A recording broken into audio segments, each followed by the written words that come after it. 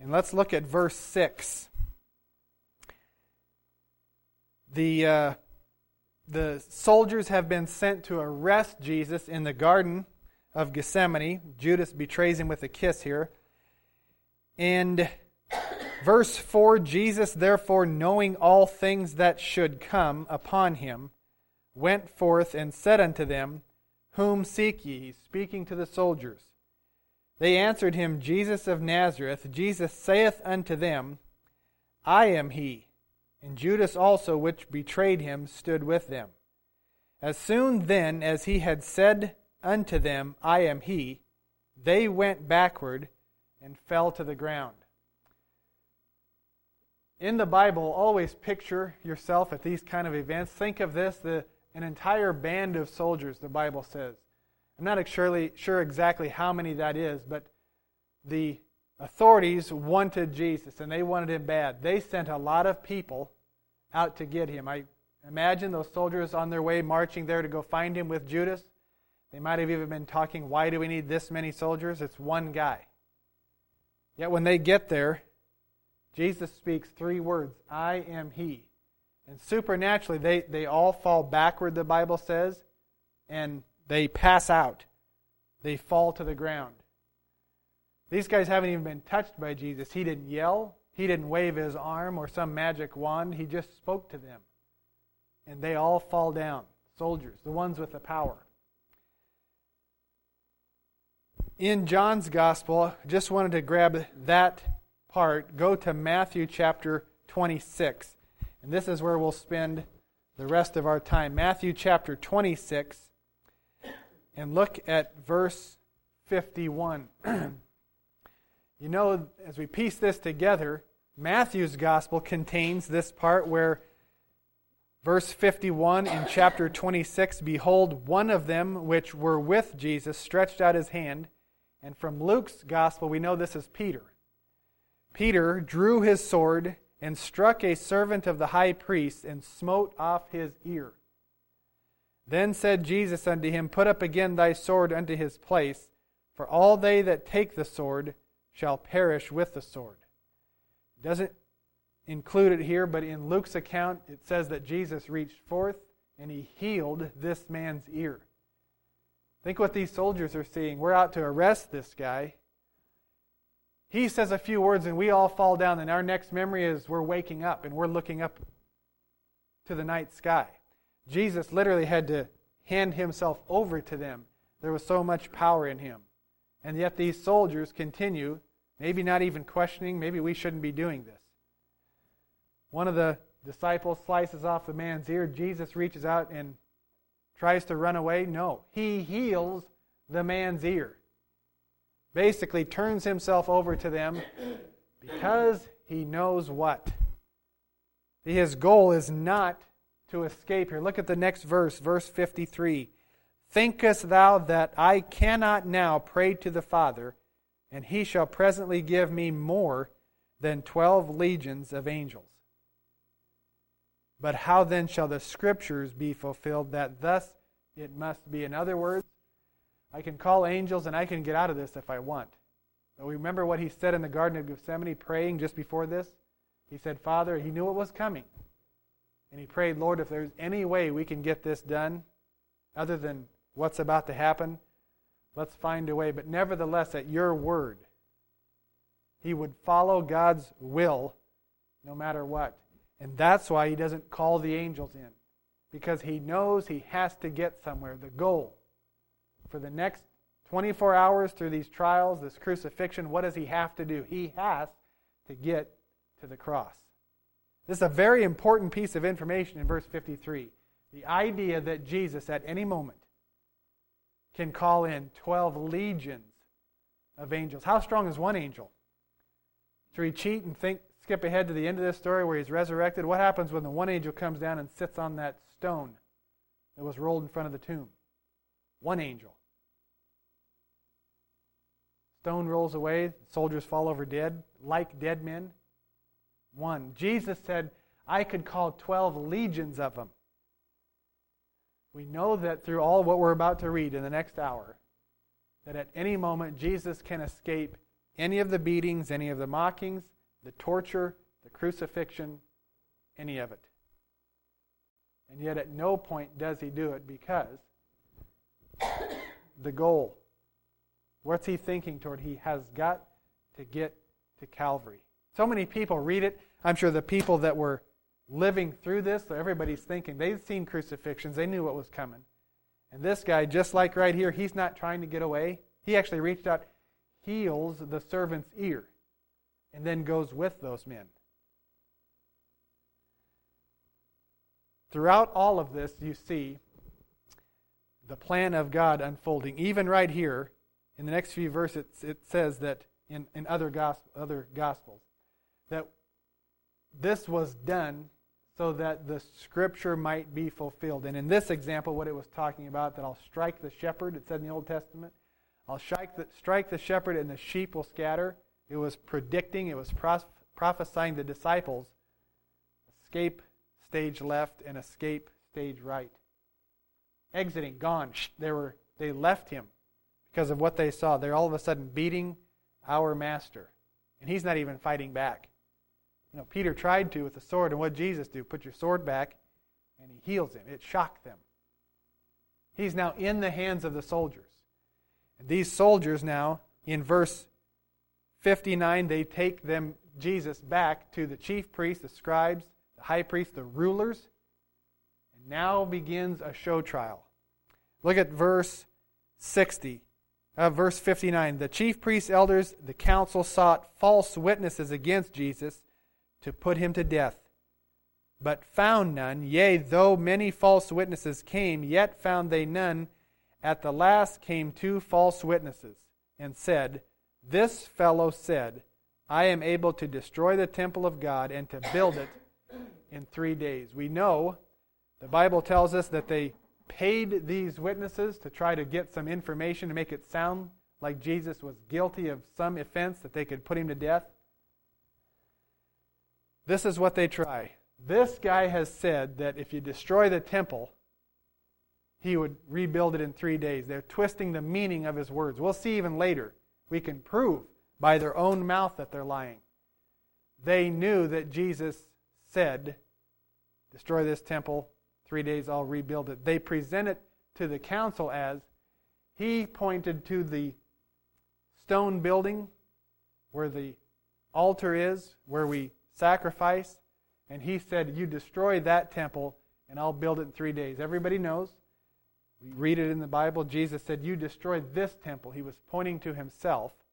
If you destroy this temple in 3 days, I'll raise it up. And why was he saying that? He was predicting, he was prophesying his resurrection. And in that instance, when he told the people, and he did it several times, he was being asked about his authority to do the things he was doing on the earth. And he said, I'll tell you how by the authority, and I'll even give you a sign. You destroy this temple, and in 3 days I'll raise it up. Another case, he talked about Jonah, where he said, as Jonah was in the belly of the whale 3 days, so the Son of Man will be in the heart of the earth 3 days and 3 nights. It's very important throughout this entire last day of Jesus on the earth, this idea that he said, if you kill me, I'll be back in 3 days. Watch how this jumps out of the Scriptures. Here at the trial, look at verse 62. And the high priest arose, said unto him, Answerest thou nothing? What is it which these witnesses against thee? But Jesus held his peace, and the high priest answered and said unto him, I adjure thee by the living God that thou tell us whether thou be the Christ, the Son of the living God. Whether thou be the Christ. This is the reason in that sentence why they are putting him on trial. Over and over, they're trying to find out. They know the answer. These people are, I call it a show trial because they weren't looking for information. If you and I went down to the district court here tomorrow, if that court is being run properly and impartially, the proceedings are in such a way as to find the truth. You don't start with a certain idea and try to prove it.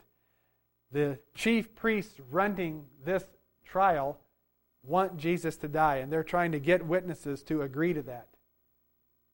A legitimate trial doesn't do that. It brings in all information and deciphers what is the truth. That's the last thing that has taken place in Jesus' trial here. They have talked to these witnesses before. If we put you up there, will you lie and say, he said he would destroy the temple and bring it back in 3 days? See, their temple, they worship that area. They're lying. They're not after the truth, and we'll see that to the nth degree throughout this sermon. The guy says, he adjures by the living God, are you the Christ, the Son of the living God? The idea is, we're putting you on trial. You've said you're the Son of God. Prove it. Show us. Do you really believe you are? Because in the Jewish tradition, that was blasphemy to say that you were equal to God. So if they can prove this, they're going to put him to death. That phrase, if you be the Christ, the Son of the living God, does it trigger anything in your mind? Think to John chapter 1. Philip, who would become one of the disciples, he had followed John the Baptist and he had heard Jesus. After hearing Jesus, he comes to a conclusion that there's something special here. He goes running, it tells us, to find his brother Nathanael sitting under a tree. And he tells Nathanael, you got to come see this guy. He is who Moses, the prophets, the Old Testament, it's what they've been talking about, the Christ, that promised one, we found him. You have got to come see him. So that word Christ has a very special meaning in the Bible. These men are asking Jesus, are you the Son of God? Are you the Christ? Look at Jesus' response in verse 64. He saith unto them, you have said it. You see, they had asked him this basically a same question throughout his ministry. He raised people from the dead to prove it. He had walked on water. He healed people. They could talk to Lazarus, whom he brought out of the tomb. There was a young man who was born blind, and they interviewed him and asked him, who made thee whole? All of these proofs that Jesus was who he said he was, and still they're asking him. So Jesus just says, you keep after me about it. I've told you, I've showed you, and yet you're the one that has this problem with it. By your actions and your words, you've proven I'm the Son of God. You just have this problem with it. And now Jesus says, nevertheless, I say unto you, hereafter shall you see the Son of Man sitting on the right hand of power and coming in the clouds of heaven. God has a way of always talking a lot farther down the future than what we're talking about. Jesus is talking about the nation of Israel. The next time the nation sees me, you'll see me coming in the clouds of heaven, and I will be at the right hand of power. I won't be this person being mocked in a trial. I won't be this person being hit with a reed over the head and asked to prophesy which one of you soldiers did it while I'm blindfolded. You won't be spitting in my face. The next time I come, you're going to see the most powerful vision you've ever seen. The next verse is the high priest comes to the conclusion he has admitted he's the Son of God. He's blasphemed. We can kill him. They take him to Pilate. Look at chapter 27, verse 1. When the morning was come, all the chief priests, elders of the people, took counsel against Jesus to put him to death. And when they had bound him, they led him away and delivered him to Pontius Pilate, the governor. Look at verse 11. Jesus stood before the governor, before Pilate, and the governor asked him, saying, art thou the King of the Jews? What's Pilate asking him? Even Pilate wants to know, are you the King of the Jews? I'm quite certain Pontius Pilate was not a follower of the Word. He didn't know the Bible. He was not a follower of Jesus, and yet he knows about this idea in the earth that Scripture has prophesied somebody coming. He asks him, are you the king? Are you that king, the King of the Jews? I want you to keep that in mind. I'm intentionally belaboring that point to focus. All of these trials, what's on the mind of the rulers? They're doing it in a mocking way, but it is about whether or not this person that's standing before us is the Son of God. Now, they didn't just pull some Steve or some Kevin out of the crowd and say, is this the Son of God? Remember who they're talking to. Everyone knew the circumstances somewhat surrounding his birth, how he even got here. Some young woman who didn't even know a man was found pregnant by the Holy Spirit. That wise men showed up in our country looking for a king, and they went, as the Scripture said, he must be born in Bethlehem, so that's where they went to find him. When Jesus was born, angels appeared in the heavens and talked to the shepherds and said, go down to Bethlehem and you'll find him wrapped in swaddling clothes. There were all these miracles surrounding his entrance into this world. Herod had killed every kid 2 years and younger trying to wipe him out, but couldn't even get him that way. An angel had warned Joseph in a dream, and Joseph took his family to Egypt, just like the Bible said it would happen. Jesus walked on the water. He healed people. It was miraculous. And this is the person that they have before him, and they're asking him, are you the Son of God? That's what this is all about. We're in, look at verse 15. At this feast now, as this was taking place, the governor, Pilate, was wont to release unto the people a prisoner whom they would. Every year, the Jews had this feast, this celebration, and there was a custom that the Roman governor would release unto the people any prisoner that they chose. He asked them in verse 17, therefore when they were gathered together, Pilate said unto them, whom will ye that I release unto you? Barabbas, who was a murderer, or Jesus, which is called Christ? Even Pilate. Again, Pontius Pilate refers to Jesus as, and he might have been doing it mockingly.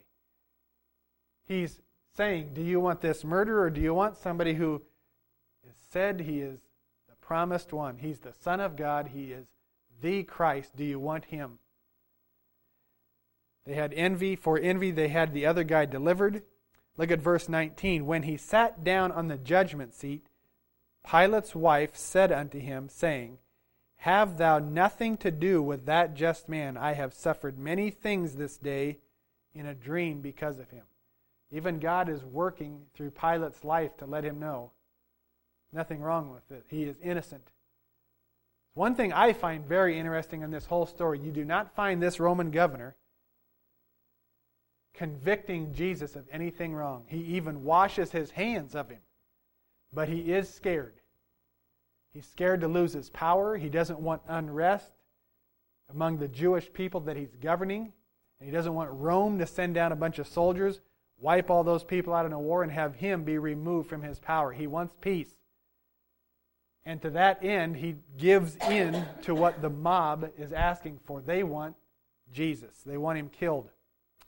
Look at verse 21. The governor answered and said unto them, whether of the two, Jesus or Barabbas, will ye that I release unto you? And they said, Barabbas.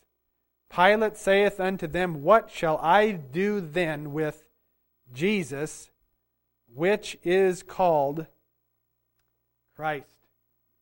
Everything about this trial is whether or not Jesus really is the Son of God. At every turn. At the trial with the high priest, at the trial with the Romans, who are not Jewish. They may not even be all that knowledgeable of Jewish traditions and Jewish laws, but they know about this idea that the Jews have been telling the world that somebody's coming. Pilate's now over this. Is this the guy? When Pilate, in verse 24, saw that he could prevail nothing, but rather a tumult was made, he took water, washed his hands before the multitude, saying, I am innocent of the blood of this just person.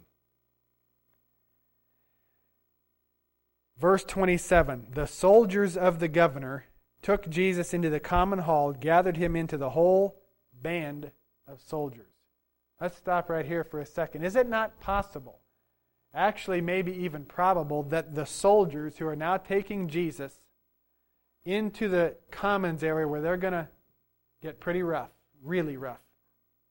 That this is the same group of soldiers, at least some of them, were there that went to get him in the garden. Think if that's the case. The soldiers that went to get him at night, Jesus turned and said, I am the guy, I am he, and they all supernaturally just fall down and faint. Now we're being asked, this guy, he then reached out and healed one of our men. His ear grew back instantly. We're supposed to take him down and start beating on him, scourging him. That means you tie him up to a post. It's hard for me to even say these things because I'm that squeamish on being tied up. I don't like to be on the bottom of a dog pile. To be tied up knowing that somebody has the cat of nine tails and is going to rake the skin off your back and some of the flesh and break open your flesh. We have some very slow learning soldiers here. The people that went to arrest him and saw what they saw. People falling down, him healing. He never once begs for his life when he's before Pilate. How many times do we read that Pilate or the Jewish leaders both said, don't you realize we have power to crucify you or to let you go? Why don't you defend yourself? He says nothing. And of course we know the answer why. The Bible had predicted this. It had said he, this person, the Christ, he would be led dumb, D-U-M-B, silent. He would be led dumb like sheep to the slaughter. You don't find where Jesus is making one mad dash trying to escape and they have to tackle him by the ankles and drag him back there. When they're up on Calvary, you do not read where Jesus is scrambling around there in the dust trying to get away. People, he is almost crawling up on the cross because he knows he has to get there. Because paying the penalty for sin involves all of this. The soldiers all see this. Can you imagine how many times the soldiers saw somebody being chained up to that thing, begging for their life? Or before Pilate, when they're about to drop the gavel and decide whether or not you're going to be crucified or whether or not you're simply going to be let go and you go free. People would have dropped to their knees. Crucifixion was so visibly horrible. Everybody knew what it was like. They crucified people on the road coming into town so that people that came into their towns knew if you cross the Romans and their laws, this is what happens to you.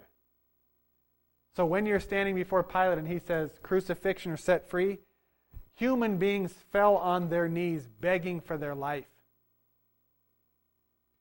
But not Jesus.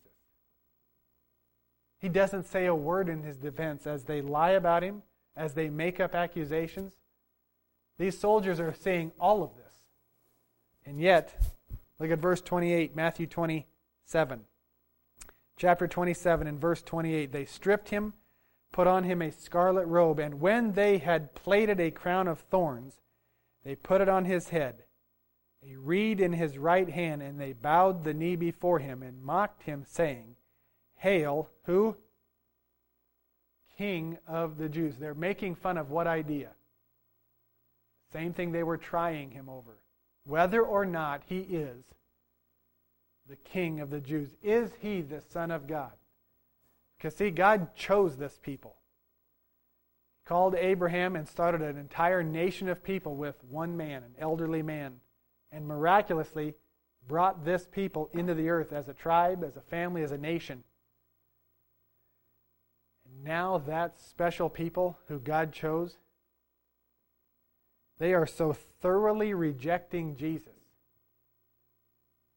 Now at this point, it's the soldiers, the Roman soldiers. They put a robe on him, a crown of thorns pressed into his skull. They're bowing before him and they're mocking, saying, Hail, King of the Jews.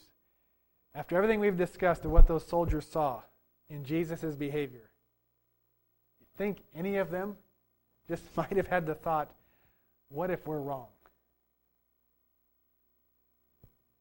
What if this guy really is the Son of God? The Christ who is supposed to come into the world? Because that is the great irony. That question, is he or is he not the Christ? It decides where every single human being will spend eternity. The answer to that question, do you think? We sit here 2,000 years later. The reason we join ourselves together in a like-minded group of believers in this church is we've all come to that same conclusion. We've heard the evidence, we've read the story, and without a doubt, this had to be the Christ that God had promised. He was the Son of God. These soldiers standing here mocking him, has it even crossed their mind that one day, if they're wrong, he really will be the one sitting on a great white throne. They'll stand before him, and after spitting in his face, mocking him, punching him, hitting him over the head as he's blindfolded, asking him to prophesy which one did it, if they're wrong about who he is, they will be back in front of him again on their knee. And this time, it'll be too late for mercy. The Bible tells us it's appointed unto man once to die, and after that, the judgment. What we do in this life gives us our reward in the afterlife. And here they are. Verse 30, they spit upon him, took the reed, smote on his head, and after that they mocked him. They took the robe off from him, put his own raiment on him, and led him away to crucify him. Skip down to verse 36. After they crucify him, they're sitting down, they watched him there, and they set up over his head his accusation, written. This is Jesus, who? The King of the Jews. Now, they are mocking him. The people that wrote that sign didn't write it because they think he's the King of the Jews. But you can still see this is what the trial is about. This is what the accusation is. That this guy thinks he's the Son of God, that he is the King of the Jews. In every trial, in every accusation, it's always about, is this guy really divinity? Is he the Son of God? Next verse. Then were there two thieves crucified with him, one on the right, the other on the left. And they that passed by reviled him, wagging their heads, and saying, Thou that destroyest the temple, and buildest it in 3 days, save thyself. Remember that phrase? This is what the high priest put him on trial for.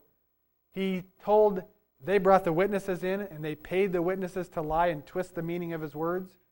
Jesus had said, tear down this temple, my body, and I'll raise it up in 3 days. They twisted his words and said he meant tear down our wonderful, glorious, golden temple, and we can put him to death if he's trying to tear down that temple. Well, he didn't mean that. Now, these people, we know they're lying, because what are they saying now? They're now standing before him, and they're saying, tear down this temple. Well, here's your body. It's dying. Are you going to raise it up? They're always mocking him over this. Next verse, likewise also the chief priests mocking him with the scribes and elders said, He saved others. Himself he cannot save. If he be the King of Israel, let him now come down from the cross, and we will believe him. Now this is very interesting to me. If he be the King of Israel, that's what this whole discussion, accusation, trial was about. They said, if he'll come down from that cross, well, sure, we'll believe him. Now they're mocking him, because they obviously don't think he's coming down from the cross. But let's stop and think about this for a second. Which would be harder? For Jesus, while he's still alive, to come down off of that cross?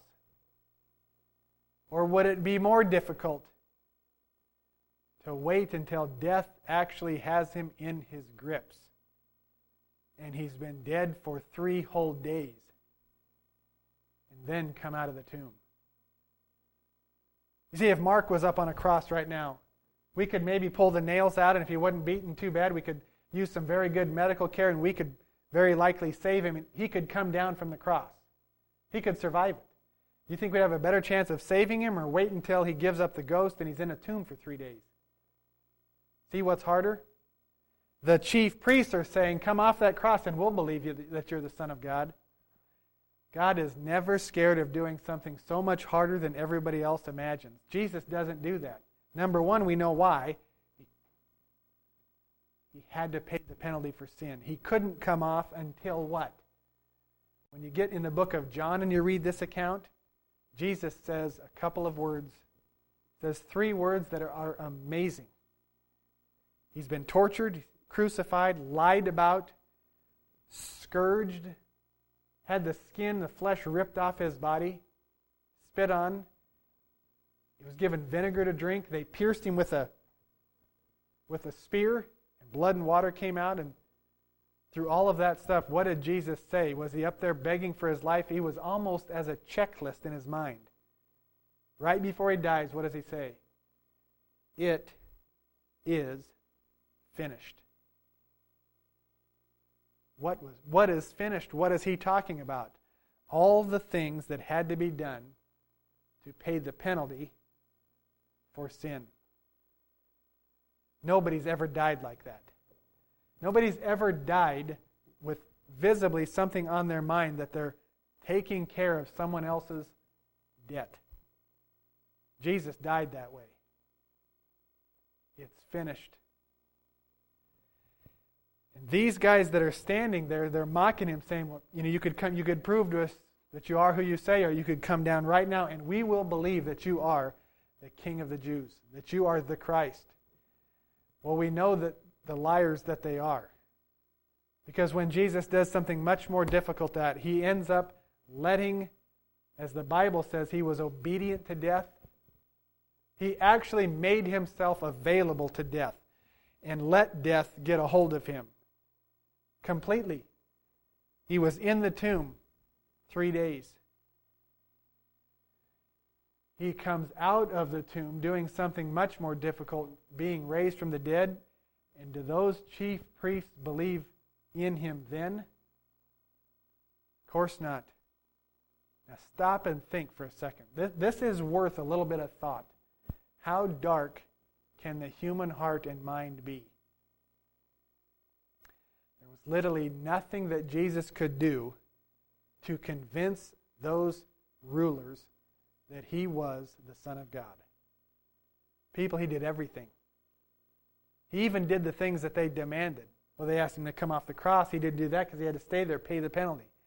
But even after it got worse, when he actually was dead, he came up out of the grave. And those people, as we'll see here in a little bit, they still cursed God. That's a very good insight into how dark the heart of man can get. And keep in mind who those people were. They were the doctors of the law that God had given. God had pulled aside a special people and entrusted into their hands the oracles of God. And it's these people that no matter what, they cannot be convinced that Jesus is the Son of God. Now, we had some slow-learning soldiers in here. We're going to see at least one or a couple of them came to the right conclusion. Look at verse 45. Now, starting here, we get, if you read this and stop and think about what you're reading, the most remarkable physical signs on planet Earth. Verse 45. Now, from the 6th hour there was darkness over all the land unto the 9th hour. That's noon to 3 o'clock. Jesus is on the cross at this time. And during those 3 hours, the Bible says that the land became dark, middle of the day. If this was a normal, scheduled time church service, and we were getting done here at, say, noon, as most churches do, Steve was the first one out the door. He went out there. It was pitch dark at noon. Quite certain he would not just calmly stroll to his vehicle, put the key in, turn it on, turn the headlights on, and drive home. He would probably, very likely, come shrieking back in here to let us all know there's something quite strange out there. It's dark. Middle of the day. 2,000 years ago, they didn't pull out their flashlight. They didn't pull out the light on their cell phone to lighten their path. Darkness. What kind of impression would that make? That the guy who we have on trial here, he says he's the Son of God. They've brought witnesses to lie against him so that they have occasion to put him on the cross. He's now on the cross. As soon as they nail him in there, the lights go out. It's dark for 3 hours in the middle of the day. No human, none of those people had ever seen that. They'd never seen anything like that. They never saw a video of it. They never saw pictures of it. About the 9th hour, verse 46, Jesus cries with a loud voice, my God, why hast thou forsaken me? Some of them that stood there when they heard this said he was calling for Elijah. They run, they get a sponge, and they give him some vinegar, and that's because the Old Testament had predicted that that's what would happen. Verse 50, Jesus cried again with a loud voice, and he yielded up the ghost. And behold, the veil of the temple was rent in two from the top to the bottom. Now, there's some remarkable significance to that. The veil, everybody knows that the veil is a word used to describe something that's hidden. In the Christian marriage ceremony, the bride has a veil over her face, and that is to signify that she has been kept hidden. She's been kept pure. When the vows are read and they're pretty much legally married, the veil is lifted. The husband then can kiss his bride, and it's a signal in front of the whole world that they are now becoming one. The veil, that what was hidden, is now being let loose. It's in the open. It's past its time of being just kept. The veil of the temple, nobody went past that veil in the temple except who? The high priest. I mean, not even all the priests, just a couple, one or two of the very top office holders. And they only went in there a couple times a year. So nobody knew what it looked like in there. And here it is, the moment Jesus yells with a loud voice, he says, it is finished. He gives up the ghost. His head drops. And that veil rips in two, and now everybody can look in there. It would be a little bit similar today of Fort Knox. You don't get many looks inside of Fort Knox. It's one of the most heavily guarded places we have. They used to never even let cameras in there, no documentaries. Nobody knew what it even looked like in there. It would be similar that if lightning came down and struck whatever cave that's held in or whatever building, and it was split open and now the whole world could just look and see the piles of gold. This is what happened when Jesus died. The veil of the temple rips, and everybody can look in there. Comma. The earth did quake. While they're standing there, it just so happens that this guy who said he was the Son of God, that walked on water, that was born of a virgin, that healed people, that allowed himself to be taken by the soldiers to be crucified, as soon as he dies, the whole earth starts to shake. I actually do have a strange desire to know what it is like to experience an earthquake. What is that feeling? To have the very earth underneath you give way, that has to be such an unsettling feeling. You see when people get into something that's unsecure. You may get up in the top of a deer stand or some high tower that's moving with the wind. What do people do? They immediately almost drop to their hands and knees for fear of security. These people would never have done what we do, where you turn on a computer screen and look at pictures of a earthquake in California, where you can see buildings falling, bridges collapsing. They didn't know that. Very likely none of them had ever even experienced an earthquake. And here it is, the moment this guy gives up the ghost, after the lights came back on, after 3 hours of darkness, and the rocks start breaking apart, something going on here. Comma. The rocks rent, and look at verse 52. The graves were opened, and many bodies of the saints which slept arose and came out of the graves after his resurrection, went into the holy city and appeared unto many. I want to come back to that. If I forget, somebody raise your hand, throw a shoe up here, that we come back to that idea. Next verse. Now the centurion and they that were with him, watching Jesus, saw the earthquake, and those things that were done, they feared greatly. Well, I would imagine if you had any brain working, everybody would be scared. But he said, truly, this was the Son of God. We got one Roman soldier at least that his faculties were working, and he actually finally came to the right conclusion. This is amazing. This guy who I went and helped arrest, brought to the trial, we kneeled down in front of him and mocked him for being, as he said, a king. We spit in his face. We put nails in his body, put him on this tree, and killed him. And you know what? He was the Son of God. Without it, this guy says truly, he's absolutely convinced. But what's amazing to me is all the people who saw those things and didn't conclude that he was the Son of God. Put yourself there. How could you see earthquakes, darkness in the middle of the day, the very nature of Jesus on the cross, forgiving people, saying it's finished. He's trying to accomplish something up there, healing a soldier's ear that was cut off. All these things. How could you not come to the conclusion there was something divine about this?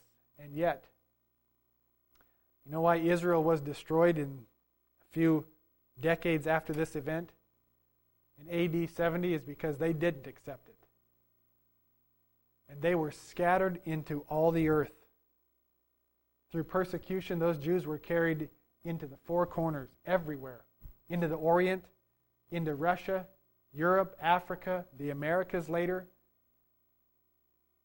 Remarkable that they couldn't come to that conclusion.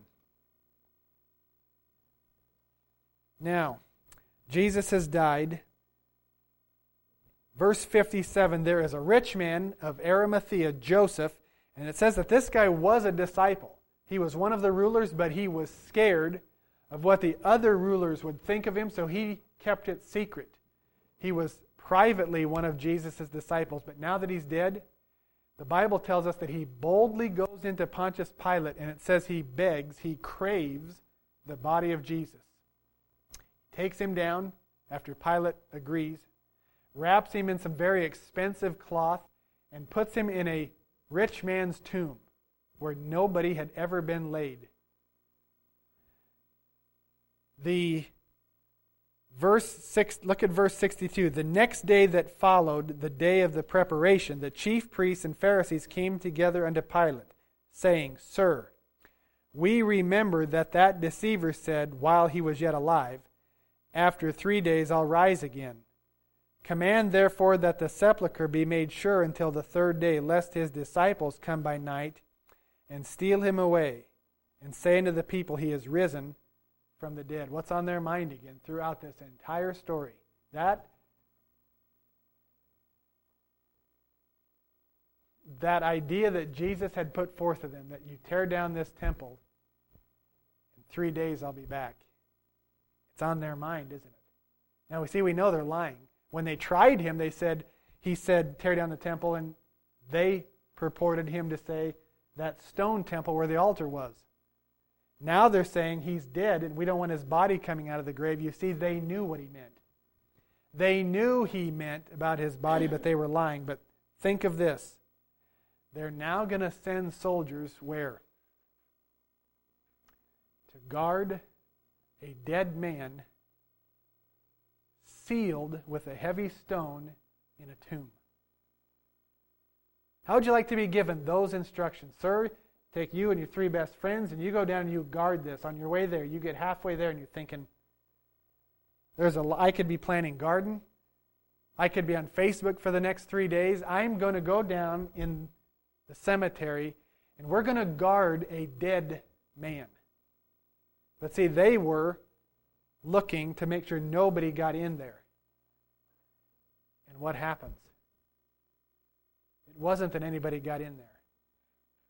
What happened was, the one that was inside of there, he actually was who he said he was, and he broke out. The thought process of everybody involved here, it's remarkable to look at. These chief priests, they send these soldiers down there, and think what the soldiers might be thinking that first whole day. We're down here guarding a dead man. He's rolled up in that tomb.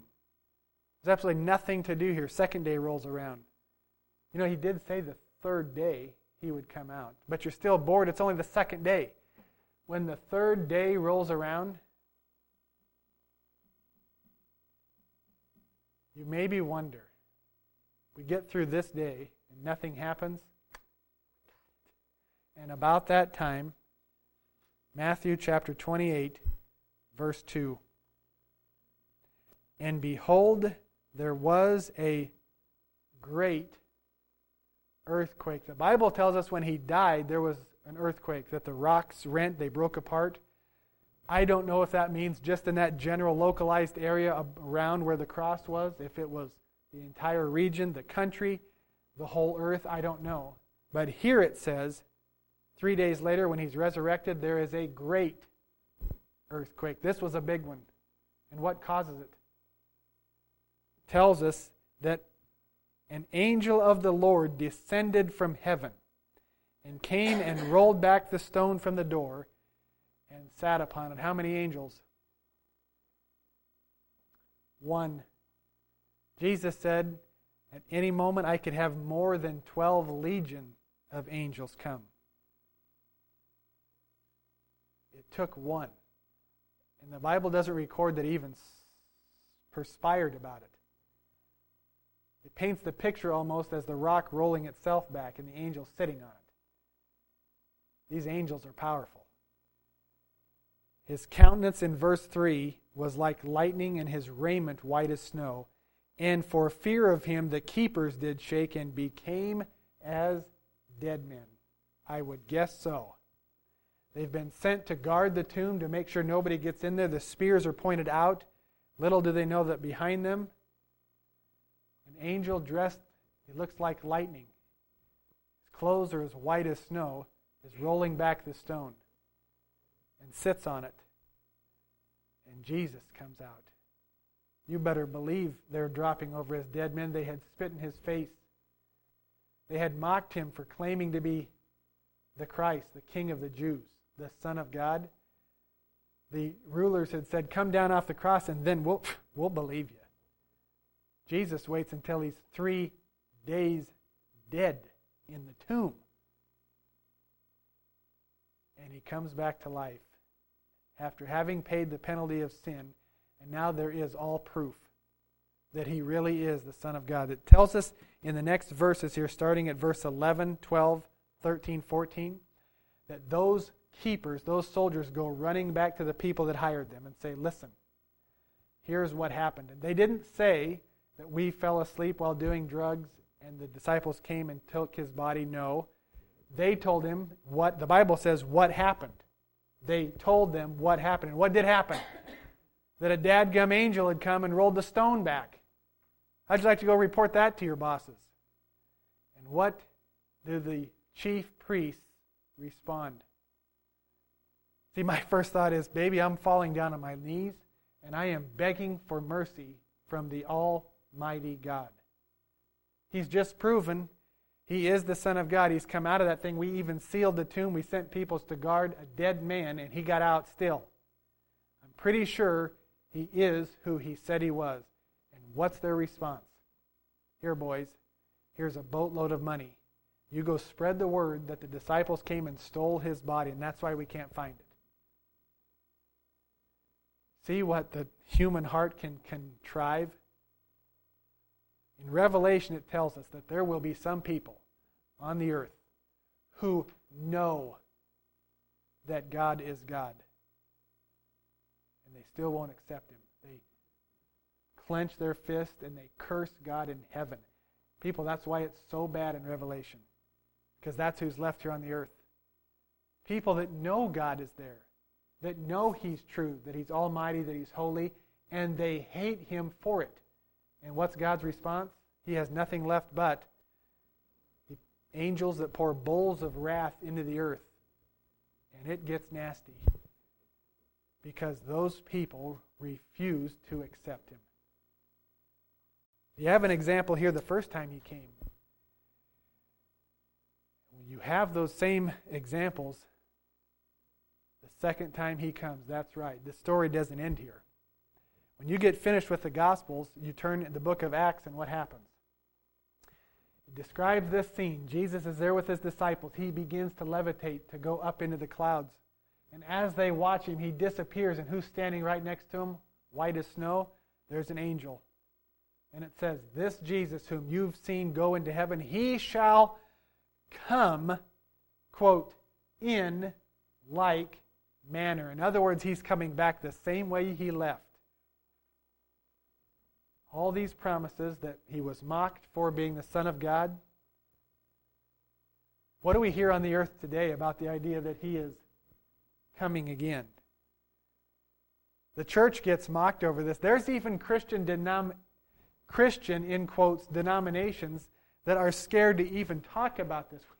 We don't want to be known as people that think Jesus is coming back here. I mean, that's kind of goofy. Let's not talk about it. You better. The Bible tells us to encourage one another with the thought that our redemption draweth nigh, that he's coming back. And guess what? This time when he comes back, he's not going to have a crown of thorns dug into his skull. He will not have a reed hitting him over the head with a blindfold on and people mocking him, saying, prophesy, which one of us hit you? He will not be at a show trial, and he will not be bleeding. He'll be riding a white horse, the Bible tells us, with war in his eyes, because he's coming to cleanse the earth from all evil forever. Think that's a big part of the story? I would say so. I'd put that in the top 5. He's actually coming again. And the same people that mocked, and the same people that tried to cover it up, that paid witnesses to say it didn't happen, couldn't happen, there's going to be something just like that at the end about this idea, the fact that he is coming back. There is one part of this whole story that I want to end with. When Jesus is resurrected, he comes and appears to his disciples. The Bible tells us they're in an upper room. The doors are closed. The windows are locked. They're scared that the soldiers, the Romans, maybe are going to come after them next. I mean, after all, they've just crucified the guy that led us down this path. Maybe they're going to come after us. Who comes through the walls? Jesus appears in their midst, and he shows them nail prints, the spear print, except the fact that Thomas wasn't there with them. Jesus leaves. When Thomas comes, they tell him, you missed it, sir? Jesus was here. And what is Thomas's response? Remember, when the women went down to the tomb, and they were the first ones to see the stone rolled away, they went running back to the disciples. They tell the disciples what they saw, and the disciples jump for joy? No. The Bible says the disciples thought they were telling idle tales. They didn't believe them. Then after a while, Peter and John get up and they run down there, and they see it for themselves. But now, when Jesus appears, Thomas is not there. And what does Thomas say when they tell him? Thomas says, until I touch the holes in his hands, in his feet, and put my hand in his side where that spear went, Thomas makes a declaration. He says, I will not believe. When I read that nowadays, I think he's on the knife's edge. He is telling the world that he will not believe. The Bible clearly tells us you need to believe in the resurrection. And Thomas is saying, if I physically can't touch it, I won't believe it. Then Jesus appears, and he tells Thomas, here, touch and feel. The Bible says Thomas believed. He said, my Lord and my God. And what did Jesus say after that? In John, I think, chapter 20. Jesus says to him, Thomas, you believed because you've seen me. And you handled me. Blessed are those who have never seen me, and yet they believe. Who's he talking about? That's right, that's us. None of us were there, and we didn't see it. But Jesus' own words, if you hear this story, the plan of God, the amazing evidence, and to me, how can you not believe it? Maybe it's just the way I was raised, but how can you not believe it? Jesus said if you hear that story and if you believe it, what happens? He has a special Bible word. You are a blessed person. I mean, you're saved, absolutely. Don't ever wake up and look at yourself in the mirror and think that there's something against you, that you're cursed. Jesus says if you believe, even though you've never even seen Him, there's something special. There's a propitious smile in heaven directed down to earth towards you because you believe that story. Blessed are those that have never seen me, and yet they believe. There were people in Jesus' time, tons of them, who saw the earthquake, who saw the darkness from noon to 3, who saw Him heal the soldiers, who saw Him climb willingly on that cross. And they didn't think He was the Son of God. What do you think judgment's going to be like for them? Tough. But for those of us who weren't even there, but we take God's word for it, Jesus' own words, that person is blessed. Let's pray. I didn't go back to that's exactly right. The Bible says that after Jesus was resurrected, we read those verses. After He was resurrected, the graves were opened around Jerusalem. And it says that the bodies of the saints, they came out of the grave, they walked into Jerusalem and appeared to many. Put that in perspective of the events surrounding the death of Jesus. Daylight altered. It was dark from noon to 3. Earthquakes, never even felt one. There's people there that probably had never seen one, knew what it was. Death lost its grip. People were coming out of graves. Do you see why 2,000 years later we mark time as 2017 in the year of our Lord, A.D.? We mark time because of His life, because of the things we're talking about, the events that surrounded His life in just the last 4 days of it. Was absolutely miraculous in every second. There's a reason the whole world changed. The Son of God was here. Father, we pray that the seeds that may have been sown today, that they would grow in fruition in our hearts, our lives. We pray that You would embolden, strengthen us, encourage us in Your word. We pray, Father, that You would keep Pastor, deliver him home to us, healthy and safe, rested. We pray, Lord, that we would all be the best friends that we could to him and Tiff, that we would always add to them and never subtract. In Jesus' name, amen.